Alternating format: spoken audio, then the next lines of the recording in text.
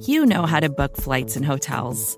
All you're missing is a tool to help you plan that unbelievable travel experience. That's why you need Viator. Book guided tours, excursions, and more in one place. There are over 300,000 travel experiences to choose from, so you can find something for everyone. And Viator offers free cancellation and 24/7 customer support for worry-free travel. Download the Viator app now and use code Viator10 for 10% off your first booking in the app. Find travel experiences for you. Do more with Viator.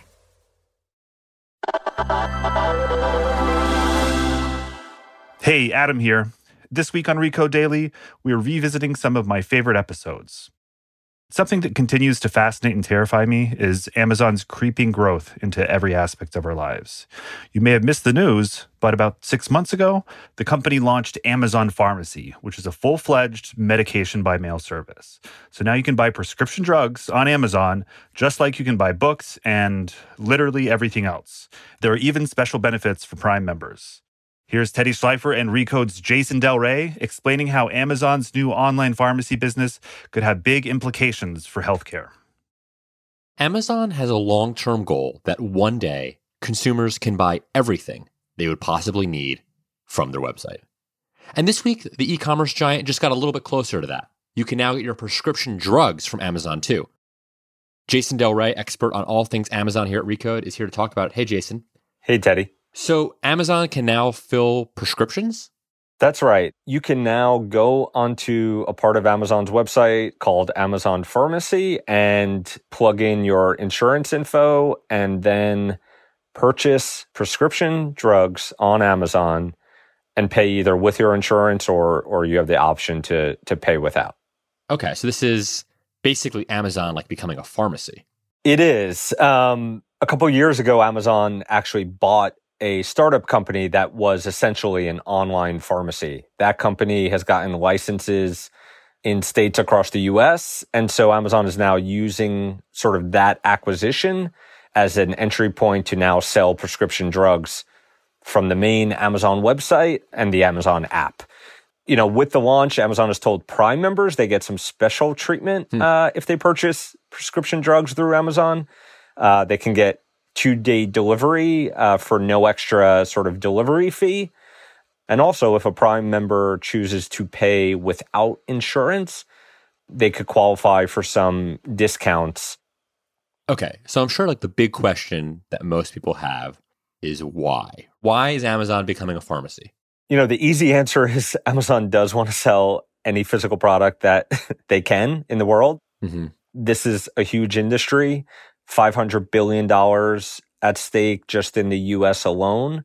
And it's sort of a old school industry still in many ways that Amazon thinks could sort of experience a technical revolution. And, you know, when Amazon sees sort of an opportunity to bring technology and sort of like a real focus on what they would call customer obsession to an industry, they pounce.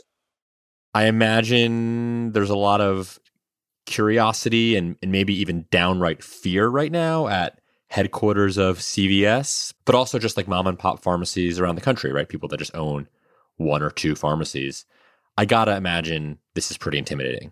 I think so, for sure. I mean, you know, when this was announced, even though it was sort of years in the making, CVS, Walgreens stock prices dropped. I think it was around 9 or 10% each.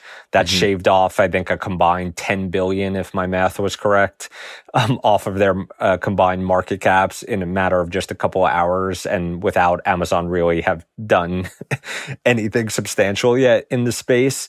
You know, listen, the market, these big giants have already sort of consolidated power and damaged the future of a lot of independent pharmacies. But I think it's important to break down like who this new offering is or isn't for. And so we're not going to see some major market change overnight. So when we get sick and we go to the doctor and we get prescribed an antibiotic, we need that antibiotic now, right? And so this new Amazon offering, at least yet, is not addressing that. You still will need to go to your pharmacy or you can get a delivery from your CVS or Walgreens. What the sweet spot for this offering is the person who has migraine medication and they just need to have it in the house. They may get a migraine once every 2 months, but they have a prescription. So it's not urgent right now, but when they go to refill, maybe they order through Amazon. Amazon is pretty big already. A lot of people think too big. They do too much stuff. Suddenly there's this huge, hundreds of billions of dollars industry that Amazon is encroaching on.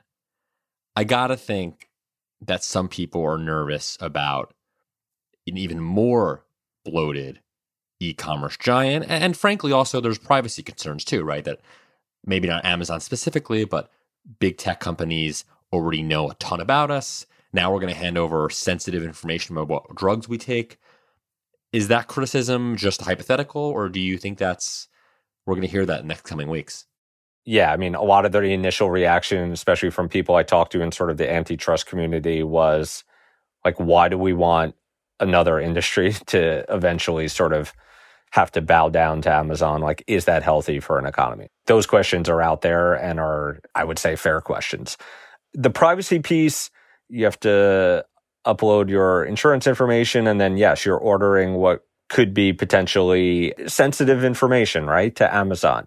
Amazon does have a great track record when it comes to at least keeping information secure, but there are the long-term questions, of course, about how this influences what they market to us based on information they glean.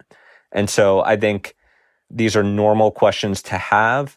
And unfortunately, there's not many answers yet, other than the obvious that, tech giants know so much about us. And yes, this is another piece, but many of us have already forfeited our personal life to these companies in exchange for whatever value we think we're getting from them. Okay, so last thing. Amazon comes out of nowhere, buys Whole Foods. Amazon not quite comes out of nowhere, but for the person who's not following this day in, day out, suddenly Amazon is a pharmacy when they wake up one morning. I mean, speculate a little bit here with me. I mean, what do you think of as like the next industry that Amazon could just totally dominate out of nowhere if you were to put on your speculation cap? I think moving slightly out of prescription drugs, but still remaining in healthcare, I think there is so much that tech companies think they can disrupt in that sort of broader healthcare space. And I think Amazon absolutely has a huge interest there that I think we'll start to see more sort of telehealth initiatives. Right. They're experimenting with sort of Amazon clinics, I think, for employees now. I would be shocked if we look back 5 to 10 years from now and Amazon isn't sort of a real healthcare player in some regard. I think also they won't talk about this publicly, but they know Walmart is continuously trying to innovate in healthcare. Walmart has $4 prescriptions at its pharmacies. They have some of their own clinics. And so I would just say more innovations and sort of investments in healthcare broadly is something that I would expect from this company. Jason Del Rey, senior reporter here at Recode covering Amazon. You can read more of his work at recode.net. Thanks for joining us. Thanks, Teddy.